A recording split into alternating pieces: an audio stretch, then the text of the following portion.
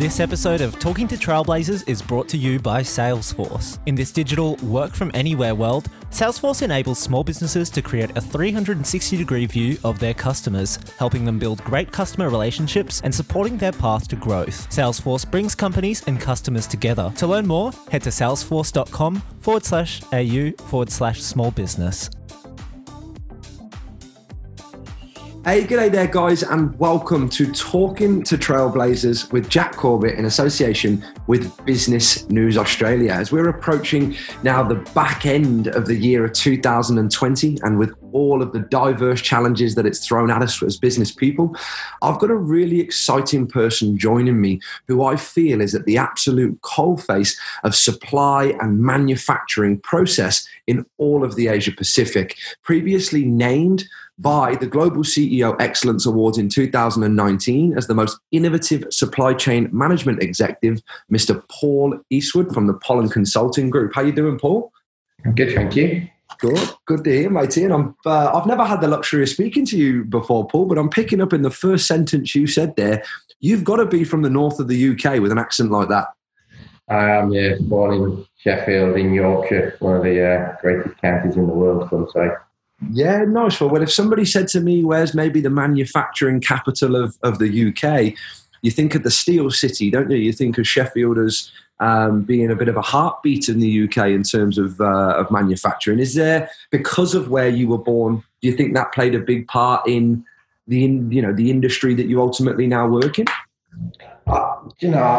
I often look back and wonder that, because I think, in the UK, there's a big divide of the north being the manufacturing and the south being the service sector. Yes. And I kind of stumbled into manufacturing after trying the service sector. And I look back and think maybe that's where I was always destined to be, because I was always around when I was growing up, businesses and manufacturing that kind of made things. And I tried going into banking and very quickly realized that I was more interested in how things were made and could visualize and see things than I was necessarily how money moved around the world. Mm-hmm. I think he probably does, actually.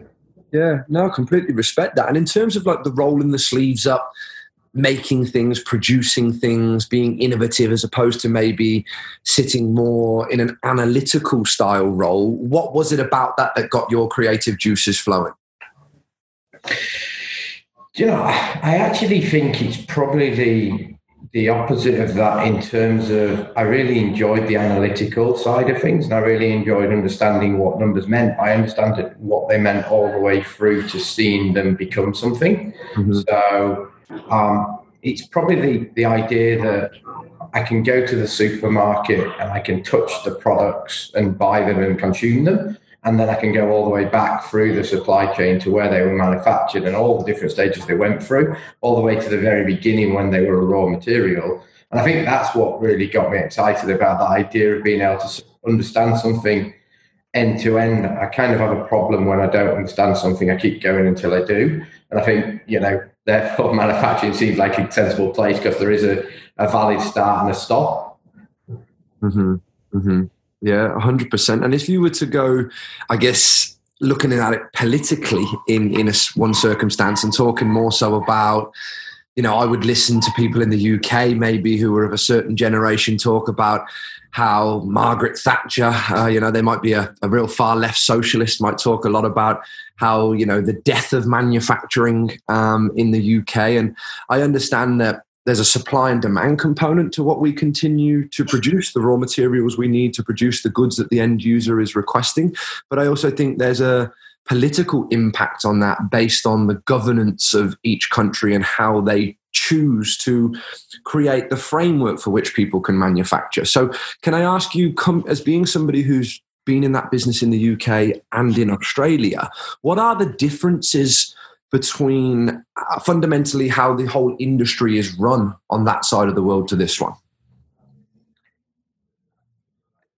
My probable answer would be that if you think about the two countries, they actually share a lot in common, and they share a lot in common not only from a culture and values, but also probably from how they've operated over the years. I think obviously Australia's been in a stronger position with its natural resources, which has probably driven it to keep some form of manufacturing in certain areas, where the UK had a significant kind of probably transition out of manufacturing to become a service-led industry for Europe, and the growth of kind of London because of that. And that's, you see in certain sectors in Australia that similarity has happened there with the driving of the car manufacturing offshore and skills being lost from both countries.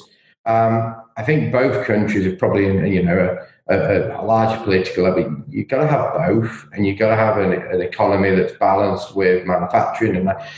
And I think the two, people forget that finance, service and manufacturing actually all work together, because ultimately the one funds the other to grow. And rather than kind of leading with one, perhaps countries should really think about leading with both. I think, that maybe is what people are starting to recognise, both over in the UK and a lot over here, particularly on recent times through COVID. And, it's probably very topical right now, but I think, the things that the government are suggesting from what they're trying to do with the economic recovery and to focus on onshoring manufacturing is not only the right thing to do for the economy and for the risk of, supply and demand, but also it's the right thing to do to probably rebalance where we are. Amazing. So if I flipped it and put a bit of pressure on you then, Paul, you are officially the Prime Minister of this country as of this morning, so congratulations. What are some of the changes or stimulus programs that you would put into place with all of your consultation experience in this space? What could really get us back humming quickly off the back of the global pandemic that we've just experienced? Wow, that's a big role for us. No pressure early on a morning, mate, with no preparation for the question either at all. But yeah, would there be something you think that's a bit of a standout now, that if more time, money and resources were invested in this direction, it would give us a more probable chance of getting back on our feet quicker? Yeah, look, I think there's lots that and I'll come at this from probably two angles. One's the industry that probably I know the best, which is kind of the food manufacturing and beverage manufacturing industry. And then I'll come at it from a little bit broader on manufacturing in general, which is probably where I think the two opportunities sit. And I think if we come at it from a more broader in general, I think we've got to find a way. So if you think we've got to lead on technology, because Australia sits as generally a reasonably high wage cost country and a very well developed country, which means when we're looking at cost of manufacture, generally we lose out to other countries that can produce that for a lower cost. Now, the only elements that are lower cost are really land, energy and labour force. So, we don't want to drive the labour price down, but what we do want to do is invest in technology, which means we can make more things with less people and increase productivity, and you do that through advanced technology and advanced manufacturing. So I think that's the first area we've really got to invest in to fix. Mm-hmm. I think energy price has got to be worked on. I'm not an expert in that area, but it feels like the costs are too high and that adds incremental costs. We've got to fix that. Mm-hmm. Land, I don't know how we fix that, because ultimately land prices are driven by demand. So I think you kind of have to take that one out of the equation. Mm-hmm. But I think, from a general manufacturing, we're going to win by getting ahead of the market, investing in robotics, investing in advanced manufacturing techniques and funding a way to support that. Now, that's not, to me, that's not meaning handouts, but it is meaning potentially funding the investment to get businesses up and running and using what I feel is quite an innovative country. I found setting up Pollen, it certainly was an easy, good country. It felt like to be an entrepreneur than maybe the UK. Feels there was more of a encouragement to do it over here, perhaps. So I think from that side, we've really got to encourage that. If we then look probably more into what I'd say are the industry that's food and beverage manufacturing, we can only service locally what we can service locally, and at a point, the market demand dries up. But that's where we're actually positioned as a country in a really strong place and a really high provenance and quality of product to look at how we brand and export that. Obviously, there's been progress made up into places like China and Asia and the developing countries there. I think that needs to be encouraged more, and we need to kind of really focus on where the right products can be exported. We focus on them. I think, there's industries that probably need help to really reinvest and reinvigorate. The farms and the dairy industries have had a pretty rough, I'd say a few years, but I'm sure they'll tell you a few decades. And I think that's another area where we've got a really high quality product and we're able to develop products. And unlike lots of other countries, we've got the land to be able to do that. But we haven't got the pricing right internally in our internal businesses. Trying to put milk on the shelf for $1 a litre is just not supporting the larger scale investment. And I think the retailers need to, it's not necessarily the government, it's probably more the retailers need to think about what they're actually trying to encourage in Australia. And by potentially supporting farmers in areas where we can push more funds back, actually that cycles back round in new and innovation and lower cost eventually in the future, rather than a race to the bottom in price internally. Yeah, absolutely, mate. There's 6 or 7 things you've said there that spiral off into so many different questions I'd love to ask you. And I think I'd like to address one initially that's like a double-edged sword, right? Because I listened to you talk about skills being lost, and I couldn't agree with you more. I think there are certain unfashionable skills for the next generation, whether that be someone, say, like a welder, boilermaker that's currently on Australia's skill shortage list for overseas immigrants to come over here and be permanent residents, or things like a locksmith, which is not in a disrespect, but the most difficult technical skill in the world. It takes about 4 days to get qualified to do it, but we just don't have them in this country because it's no longer fashionable. So I feel like that's a potential that we have a skills gap, and our unemployment rate is not being caused by a lack of jobs, but a lack of roles that are desirable to the next generation. But can I kind of flip that and then say, you also said the future is robotics and advanced manufacturing techniques. What happens when those lower skilled roles become automated, do you feel, to an economy that now potentially has a pool of people who need to be replaced into a different style of work potentially? Yeah, I think you're probably right on both fronts there. I think, we've got to upskill the current workforce and allow them to transition to operating technology. And let's be, and this is going to sound probably counterintuitive to what lots of people think it might be, to operate complicated machines is not difficult once you're trained to do it and to understand it. Perhaps building and creating these machines is, but I think there is equally as many jobs as long as we can use the right way of transitioning people. We can all operate an iPhone. We all learn how to use a computer. We all know how to use pretty much any app or any new technology somebody puts in front of us when it's presented to the general public. So I think there is an ability to upskill in the right way and create roles once we start investing in that advanced manufacturing, for people still to have roles and position. And the idea being is we've got to grow the output so that then it matches with the number of people we have available. I think that's the first piece on that one. I think the other one that you kind of covered off there, which is probably brings me back to my start of my career. I went into banking because banking was, in my generation, was a sexy industry. This is before GFC, and when banking used to be not counted, when we were kids, it was a very simple industry. When we kind of got to out of university, it became the bee's knees of the place to be. And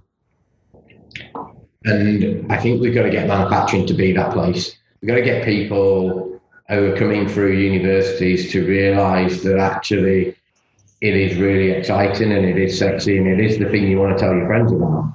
I know that I really enjoy talking to friends and family and about how things are made. And I think, we've got to encourage people that that's actually the fun side of the world. And the financial side is actually, it's just a support function for an economic output, maybe. And positioning that a little bit more and investing in that side, I think is important. And I do think, without being the best way that we can get there as a country is potentially by bringing onshore skills and making it attractive for talent to come to Australia. That's probably my view, being an immigrant into Australia myself, I suppose.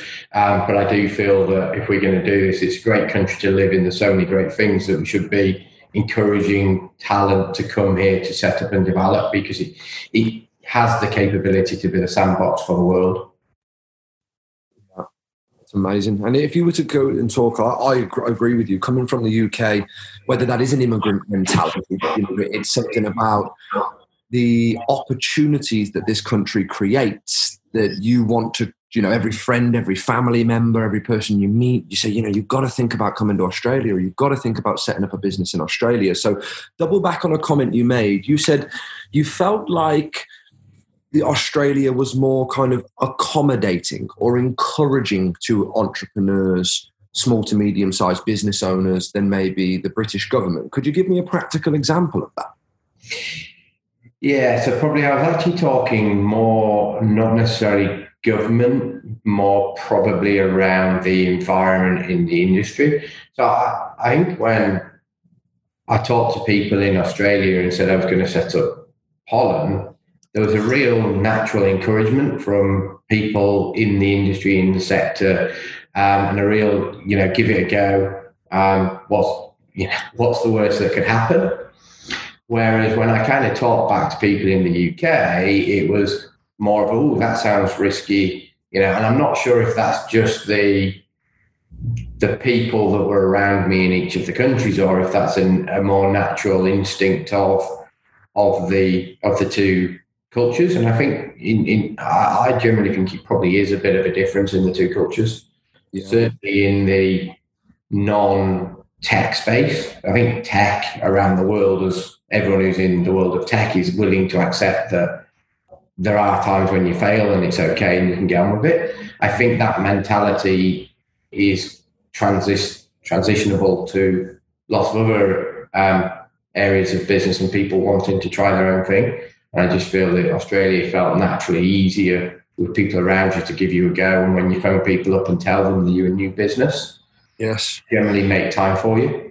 Yeah, I completely agree with you, and having had that same experience, I think the small-minded, fear-based mindset that I experienced also when looking at starting businesses in the UK. If I was to flip into talking about your business, obviously a couple of bits of my research, if I kind of grabbed a tagline, it's that Pollen Consulting Group is a consultancy that works to create value for clients throughout the manufacturing and supply chain industry. So basically, if you could give me the elevator conversation, if you will, or the water cooler conversation, how do you add value to your customers, and how do you ultimately help them to grow their businesses?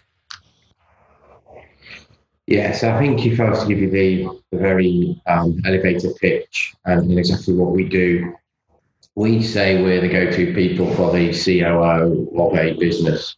So if the person running the supply chain operations needs some extra horsepower to get some work and projects done, or to get change moving in their business, or a different set of eyes to think differently about their supply chain or their operations, they'll come to us and we'll work with them all the way from the ideas all the way through to implementing it and making it real and making it happen to the point that it's delivering value to their P&L. Yeah, it's and in terms of that word change where you're talking about, where quite often businesses are going through a transitional period and are looking to accelerate the speed with which they're able to see the upturn from the changes that they've made. And I know we brought in a change coach, if you will, a Lean Sigma agile coach from the UK, from a company called KM&T. And we were talking about change enthusiasm and change resistance. So for you helping others that are listening right now who maybe are about to go through a process of change, how do they identify the people within their business that might be more change resistant, or those that might be more change inherent? And how do you go about getting the team to move as one, in the direction of the change that has now been placed within our operation? Yes, I think change is a huge subject in itself about how you manage it and how you lead it through an organisation. I think we always talk to businesses in terms of identifying people. It's very difficult to do because until you start the change process, you perhaps don't know what people are going to come on at what pace and what speed. But what you do know is you'll have early adopters. It's very similar. It's a bit like the technology curve, the change curve. You've got the early adopters. You've then got kind of the people that will follow doing what they're told to do. You've got the resistors, and then you've got the people who are probably disruptive, for whatever reason that may be. And you've got to really unpackage each one of them individually. And what we always find, the way that change works is change can't be led from the top of an organisation only. You've actually got to lead change through all the different levels in your business. And you've got to find some, let's call them change agents, but people that are going to champion change, but they're not going to champion it from the people that are running a million miles ahead of everybody else. They're the people that are sat within the business, that sat alongside everybody else, that really understand what needs to happen and can work with them people and invest time, because, change takes time. And you've got to realize people work at very different paces of adopting to change. Mm-hmm. And that's not a problem. You can't then look and go, this isn't working, these people aren't changing, if they're just taking longer than other people to adopt. You've got to work with them and understand the reasoning why and bring them on a journey with you. I think the advice would always be is run at the pace that your entire organisation can run at. Yes. Not at a pace that maybe your change agents can run at. Yeah. Is that pace that the business runs at determined by the highest operational standard or the lowest operational standard? The old saying, we're only as strong as our weakest link. So if by default the change itself is moving ahead of the slowest individual, do we by default leave that person behind? Are we slowing down our upper quartile, or is it a case of trying to create as much of a median or standard as possible? Yeah, I think it's as much as understanding why change is potentially slow.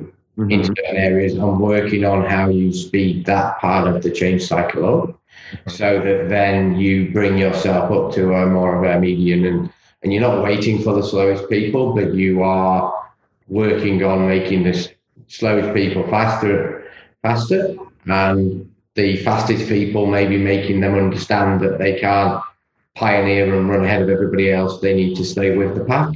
Yes. Although they need to be setting the tempo occasionally, and there's nothing wrong with occasionally pioneering off and doing something, as long as it's known that that's what they're doing. I think that's sometimes where people get lost. There's nothing wrong with letting a small team within your business run off into the distant future, as long as they know that they are running into the distant future and the cavalry will be a long way behind them, because you might find a new direction. So you've still got to allow it, but you've almost got to keep control of the mean, I think, is the biggest part there. And also working on how you can potentially work with your organisation to make it leaner and quicker for change, to make people, that's probably the wrong word in this term, how you can get your organisation to be more change efficient, so that the next time you go through change, you're ready to evolve and respond quickly. And we talk a lot around the responsiveness as an organisation. And I think, old organisational structures with lots of levels and hierarchies are often the slowest to change, although their theory would be they're the fastest because it's a command and control, and they just push down a message and that works. Whereas actually what you find is that the organisations that can change quicker are the ones that are the more agile, flatter organisational structures, because everybody's connected into the core. So talk into that then. The old, how has a manager changed from 1980 to 2020? How is the typical role of what would be titled, call them the shift manager, in what you would say is an effective and efficiently operating business under, the Pollen methods, if you will? What's the difference between the 1980s and the 2020 successful manager? Well, I think there's probably two ways of answering that, and I'll probably. Are you talking about within operations and supply chain, or are you talking about within what I'd call Holland? I guess let's center it operationally and around the manufacturing and supply chain. But I guess in its entirety, right? I feel like the transition of managers becoming true leaders of people, being more, I guess, a captain of a team as opposed to the finger wagger, if you will. Just a little bit into that idea for some people, because I know many of our listeners, mate, are owner-operators. They might have under 3 staff, as an example, but their ambition is to get to where you are, and have huge teams. But, as you know, every huge team needs a great leader. So, yeah, how do you think those characteristics have evolved? And maybe if I summarize the question a different way, what are the key characteristics to a great leader in 2020? Yeah, I think, it's really clear of empowerment. I think, historically, the old manager command control was you do this, come back, tell me when it's done. You do that, come back, tell me when it's done. Give me this, give me that. Which is, you can relate it back to the whole metaphor of give a man a fish, give a man a rod and that kind. But I do think that is the difference in where management used to be and where management is. One is that empowerment of your team and your trust of your team, because if you've got a team you can trust and that are empowered to make their own decisions within a framework, but know when to ask for help and know when to get on and do things. And setting them boundaries is different to each person and is different to each organization. And that's going to come down to the risk level that the business is willing to take, and also from a point of view of the risk level that should be taken based on what that person is actually doing for a job. And I think, understanding that in your business, understanding how you can put more of the empowerment to people is critical to the future leaders. I also think, the move from management to leadership, I always get confused by that term in my world, because I don't understand why everybody isn't a leader and there isn't such a thing as a manager. A manager seems to me like it's become a word, and in my definition, for a second-rate leader. And maybe that's me being overcritical of the word, but I do think we're looking for leaders, and people have moved on from a job being a job that they do to fund other things in their lives. I think there's a lot more of the developing of people see a job as part of their engagement and enjoyment in life. And, they don't want to do a job where they are not engaged and don't enjoy it. And, you get a lot more out of people when they're connected to their organization. And therefore, people have got a lot more choice as well on what they go and do. So I think they are the important pieces of being a leader.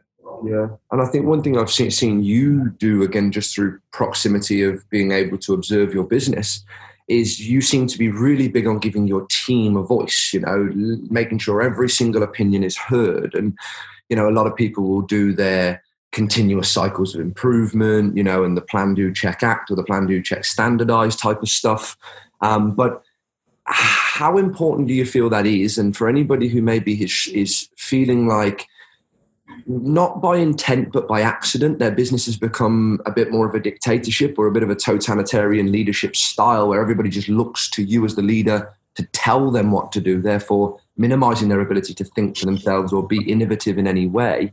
Do you have any feedback for us on sort of time frames we would do that? Any cool little exercises we might go through that get people talking and get people opening up? Yeah, I think, there's a couple of things people that become that. And occasionally, as an entrepreneur and as a highly energized person, I occasionally have the ability to try and run my own way and forget about people sometimes. And the secret is to remind yourself sometimes when you do that. And generally, remind yourself of the results you got versus the results you got when you worked with the team. And also probably the enjoyment you got out of it, because when you're working with people, it's a lot more fun. When you're seeing other people develop, it's a lot more rewarding. But I think, there's probably a couple of things that we do and we take on board, and I think that for other people are really simple tips. One is to just understand that you need to set where you want people to get to and the goal that you're setting them, not the path you want them to take, or that it needs to be prescribed.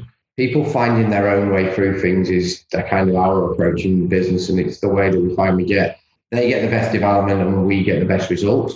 Now, a lot of the time that might not mean they do it the way that I'd have done it, but I'm only there to guide them and maybe help them understand and get there. And I think the other one is accept that failure is okay. Getting things wrong and learning from it is perfectly normal, because you as an entrepreneur and me as an entrepreneur, I do it a lot. And I can't set an expectation that I'm allowed to fail and get things wrong, and then that my team must follow the way I say to do it, so I protect them from not failing. Occasionally, you've got to let people learn through their own mistakes and create an environment where the risk of what they're going to do is not a risk to the business or your client base or anything, but it's just a risk potentially on maybe a little bit more work or having to kind of catch something back up with them. But giving people space and giving them an environment where getting things wrong occasionally is okay is probably the secret, and not treating that as a problem, almost addressing a fail learn as a exciting thing in your business to have happened. Yeah, well, so if we take that attitude that fail plus learn actually equals win, then we can turn our worst day into our best day almost instantaneously, right? Because I think it's funny that we treat our children and mistakes are okay. We say that's how they learn. Of course he fell off his bike. Of course he doesn't know how to swim. He needs his floaties on, whatever it might be. But the second somebody comes into a job, we say it's not okay to make mistakes. And if there's one thing I know is you watch any teenage child that isn't supposed to be doing something and then they did it, they'll hide it. And once you've hidden one thing, you've got to start covering those things up. And I'm sure what you're trying to explain in a business is if we have a culture and a philosophy where mistakes are celebrated, nobody will feel the need to hide anything. Therefore, meaning we can address the problem at source, not once it's become unaddressable 12 or 18 months later when somebody's been burying or hiding it out of fear for the reprimand of doing so. Am I summarizing that right? No, I think I need to press record and replay what you just said, because it's a lot more fluid than what I explained it. I'm listening to what you're saying, and I guess the benefit of me doing this podcast is I get to learn also from fantastic people like yourself. And yeah, that's kind of what I was hearing you saying, and it just makes so much sense. I mean, the one thing I've learned in the last 5 years of running Pollen is I have made more mistakes than I've ever made in my career previous to that. And I've only made mistakes often because I've been trying to push boundaries. Mm-hmm. And again, I've done, and as a team, in consultancy, you kind of, there's this saying that you do, there's always a 1 in 10 year great project that you always remember. And that's kind of something that if you talk to lots of consultancy businesses, everyone will remember that project they did at some point in the last decade that they were really proud of, and they kind of stand there and say that was the epitome of what makes consultancy, and they'll refer back to that for a long time until the next one. I look back on the 5 years we've had in Pollen, and I can probably name 10 of them, and that's not me trying to brag about the quality of the work we do, but it's me, because we've been willing to push boundaries and because we've been willing to take things on, and we've pushed ourselves beyond what we thought we were capable of as a team, we've got a lot more of them, and a lot of our team have got them where they've done things that we just wouldn't have done in a previous life, because we have the confidence and belief in each other. Yeah. And in your team, how many of you are there in total? There's 25 of us in the business as of today, although that might be 26. We had a new recruitment. I can't remember if they were number 25 or 26 yesterday. No problems at all. Because I guess one of the biggest challenges that COVID's presented to most of us is where we're working from. Most people have gone to some level of remote working, whether that was partially or fully. Talk to me a little bit about how your team went about that. And I believe, correct me if I'm wrong, you've actually developed a new application that you're using internally now. Can you speak into that a little bit for me? In terms of probably, COVID has not been fantastic for a consultancy business that services the entirety of Australia, but has all of its people in Sydney and works in manufacturing inside plants. So it's been reasonably challenging for us as a business and industry. But what we have had is, because we've got some really great clients, clients have generally worked with us to understand how we carry on supporting them, because also they've had lots of challenges and need help. So from that side, we've had to adopt quickly from a technology point of view. We're in a lucky position that we had a reasonably large footprint of office, so we could keep the office open and down to minimum people. And our team are very, very personable in terms of wanting to spend time together to brainstorm ideas. So we've managed to keep, apart from the first few months, we've kept a footprint open that people can use if they want to and if they'd like to, because we still think that personal piece is important. But we've had to adopt a technology with clients. We've had to adopt a different ways of doing things with clients, whether that be, using Google goggles or, virtual glasses to be able to go around and walk around with their factory with them. So really a lot of what we've done is adopted technology that help us do our job better.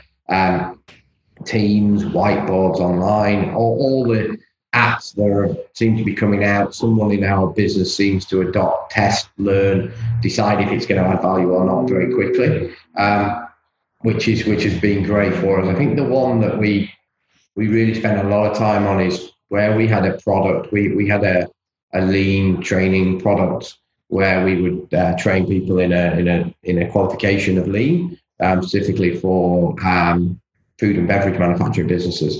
And we delivered that through classroom training and a little bit of online training. We've actually had to redevelop that entire course and module and delivery methodology to be able to carry on delivering that with a number of clients on a virtual platform. So that's probably where we've invested in the development of that side of things. Yeah, okay. But I guess obviously none of us could see it coming, right? Like we didn't know COVID was on the horizon, but I guess the benefit is that some of those changes were possibly in your development plan anyway, and you just had to accelerate them and just do them a little bit ahead of schedule because they were now a necessity, right? I'd actually probably say, we've always believed in technology, and we've always been thinking about technology for our clients and for the industry. We probably got caught out internally, and we didn't have lots of the things that we had to respond to quickly, and we hadn't really thought about them. And I guess there's lots of business out there that are probably the same.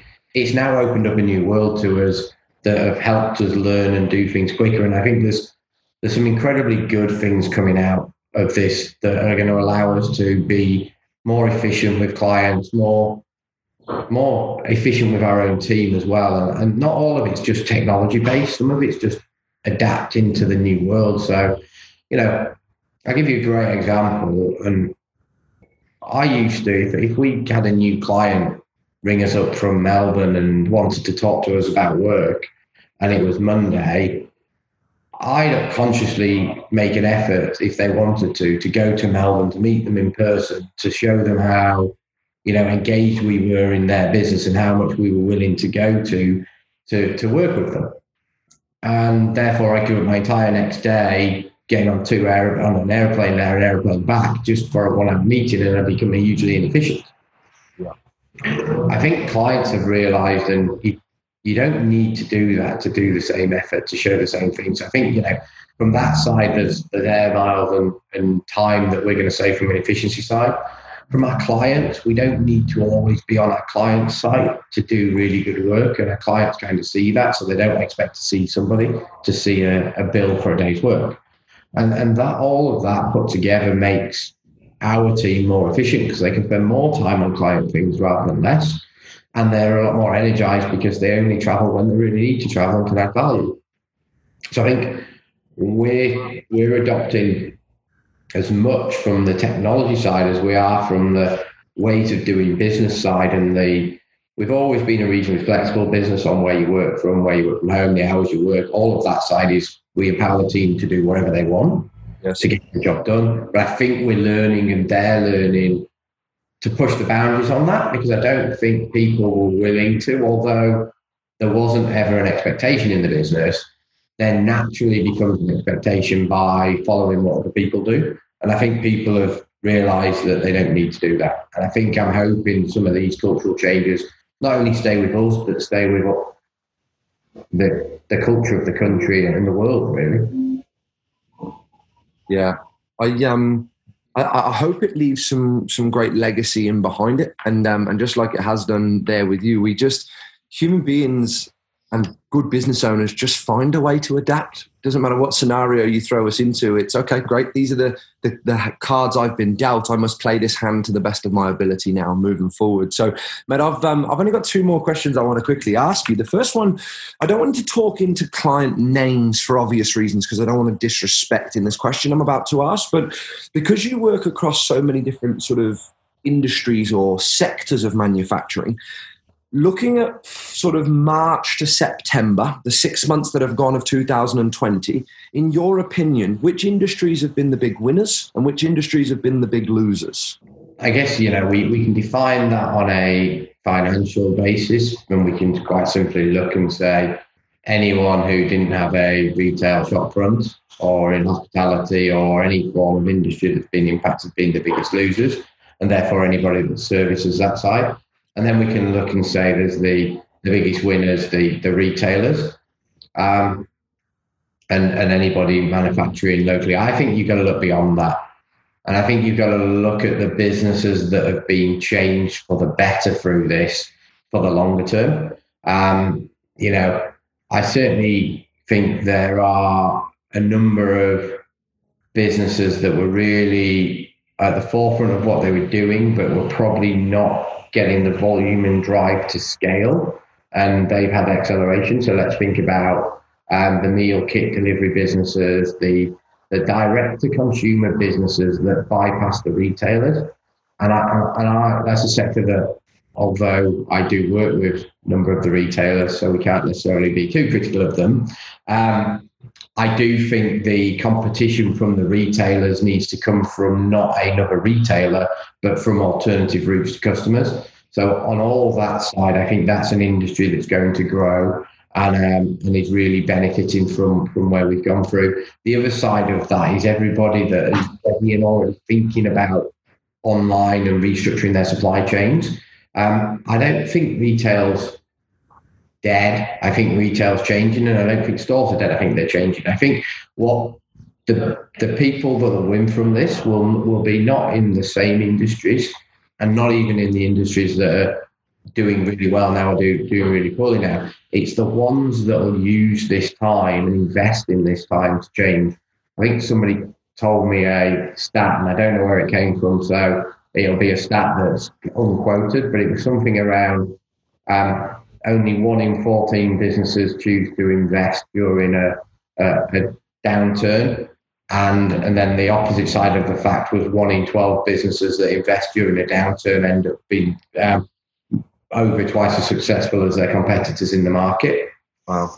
And I don't know the exact ins and outs of that, but that resonated with me, and it exactly that. Being able to, anyone can invest in their growing business. It's investing in your business that's staring down the barrel, and having the confidence to invest in the right areas of the business. That takes a big set of kahunas, and I mean, obviously metaphorically with many of the great entrepreneurs in this country being females as well, but it's it takes some guts to be able to keep investing in your business during what feels like its darkest hour. For sure. Yeah, and I think that comes back to the culture, and we've got to overcome that, because I'm sure if you look at all the technology businesses that have succeeded and become dominating the world, they all had that period, and that darkest hour might not have been a macro level, it might have been a micro level to them. but they all kept going through it. And I always think if you genuinely believe in what you're trying to do and you've set up a business as an entrepreneur and you back yourself on a change and you back yourself in a direction and you've got a team behind you that you believe in, you'll make it work. Sometimes it's not necessarily getting the decision perfect, it's having the commitment behind it to see it through that's more important. I think the other saying I really love in business is good today is better than great never. And it's that just sometimes just get on and do it and you'll find a way of making it work, even if you have to change partway through because you're committed to it. Yeah. No, I completely understand that. And if I was to ask them my final question for today, I was really impressed by hearing that you've developed, I guess, an instant response or a rapid response service that's been developed during COVID to assist businesses that are really in a bit of a crisis mode. So what I'd like to know, two parts to my question. One is if there is anybody listening to this that considers themselves to be in crisis mode and feels having a consultant of your nature come in, assist them with change, create a more lean operation and get them back scaling in the right direction, how do they go about making contact with you? And second part to that would be, if somebody was in the crisis and you dove in the trenches with them, what would be the first 2 or 3 things that you might typically address with a business? And then I might let you go for today, mate, if that's all right. Yeah, perfect. I'll probably just answer that question in a couple of phases. One, as a sales plug, if you want to get hold of us, website, telephone number, LinkedIn, we'll respond to anything. You can get a message to us, smoke signals, we keep our eye out for. But I think if in terms of, the rapid response we launched was not all about crisis as much as it was as well about opportunity.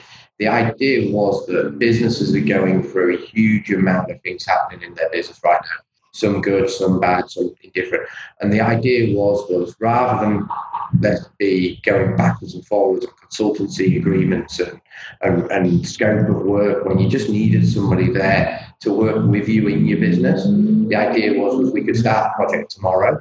We'd shape it up with you as we go and we'd be able to turn that on to support. So that was the idea on where we came at that from. And I think that's resonated well in the market where we're not becoming a consultant, we're almost taking a role of an extra resource in the business. In terms of where we'd look and start from, there's probably more important question, where does the person who's invited us to talk about their business, where did they see the problem or opportunity and what do they need? Because I think you can be very arrogant going into a business and saying that you can fix that business and you can help them without really understanding what they're trying to do and ultimately supporting them on their delivery. Now, some businesses might come and say, we don't know, Paul, we just need someone to give us a view. And on that, we very much just start from the top and from the bottom of their business and work through it and understand where the opportunities might be. Whereas where we get the best value is where we're working with a client who says, can you help me on this problem? And they give us a problem and we go, yes, we can. And we have a bit of a saying that we want to do the things that clients find impossible or hard because they're the things that get us out of bed. So kind of listening to them and their problems and then unpicking a solution. We don't like rolling up with a methodology. We're not a traditional consultancy business that turns up and says, you'll follow the McKinsey way and it'll be this step, that step, that step. That's not us. We turn up and say, right, what's happening? What's up? What's going on? How do we help? Where are the areas? What about this? What about that? And we'll work with them. Yeah. And if there's, I guess, go back to what you said about being a good leader, is if you're going to leave legacy of good change that is impactful, it needs to be both decided and then driven by the person who invited you in, not by you guys. Because otherwise, when you leave, all of that enthusiasm, all of that change, all of that benefit leaves with you. Yeah, I think we've done about 82, 83 projects over the last 4 years of our history. And not once has it ever been called a pollen project. It's always been the client's project and we're there to help them. Because ultimately that's how you drive change. Change isn't driven by a consultancy business. That's not how you deliver it. Absolutely love it, mate. Well, look, 3/4 of the way through what must have been definitely the most unique year since 2008, but possibly one of the most unique years in this generation's lifetime.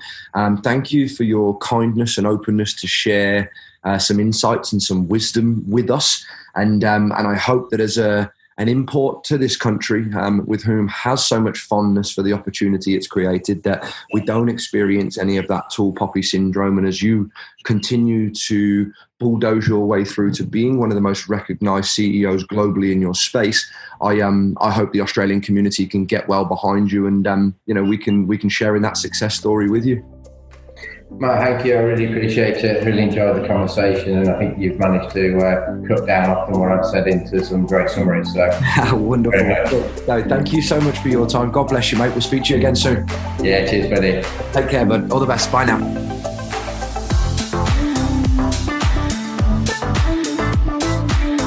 This episode of Talking to Trailblazers is brought to you by Salesforce. In this digital work from anywhere world, Salesforce enables small businesses to create a 360-degree view of their customers, helping them build great customer relationships and supporting their path to growth. Salesforce brings companies and customers together. To learn more, head to salesforce.com/au/small business.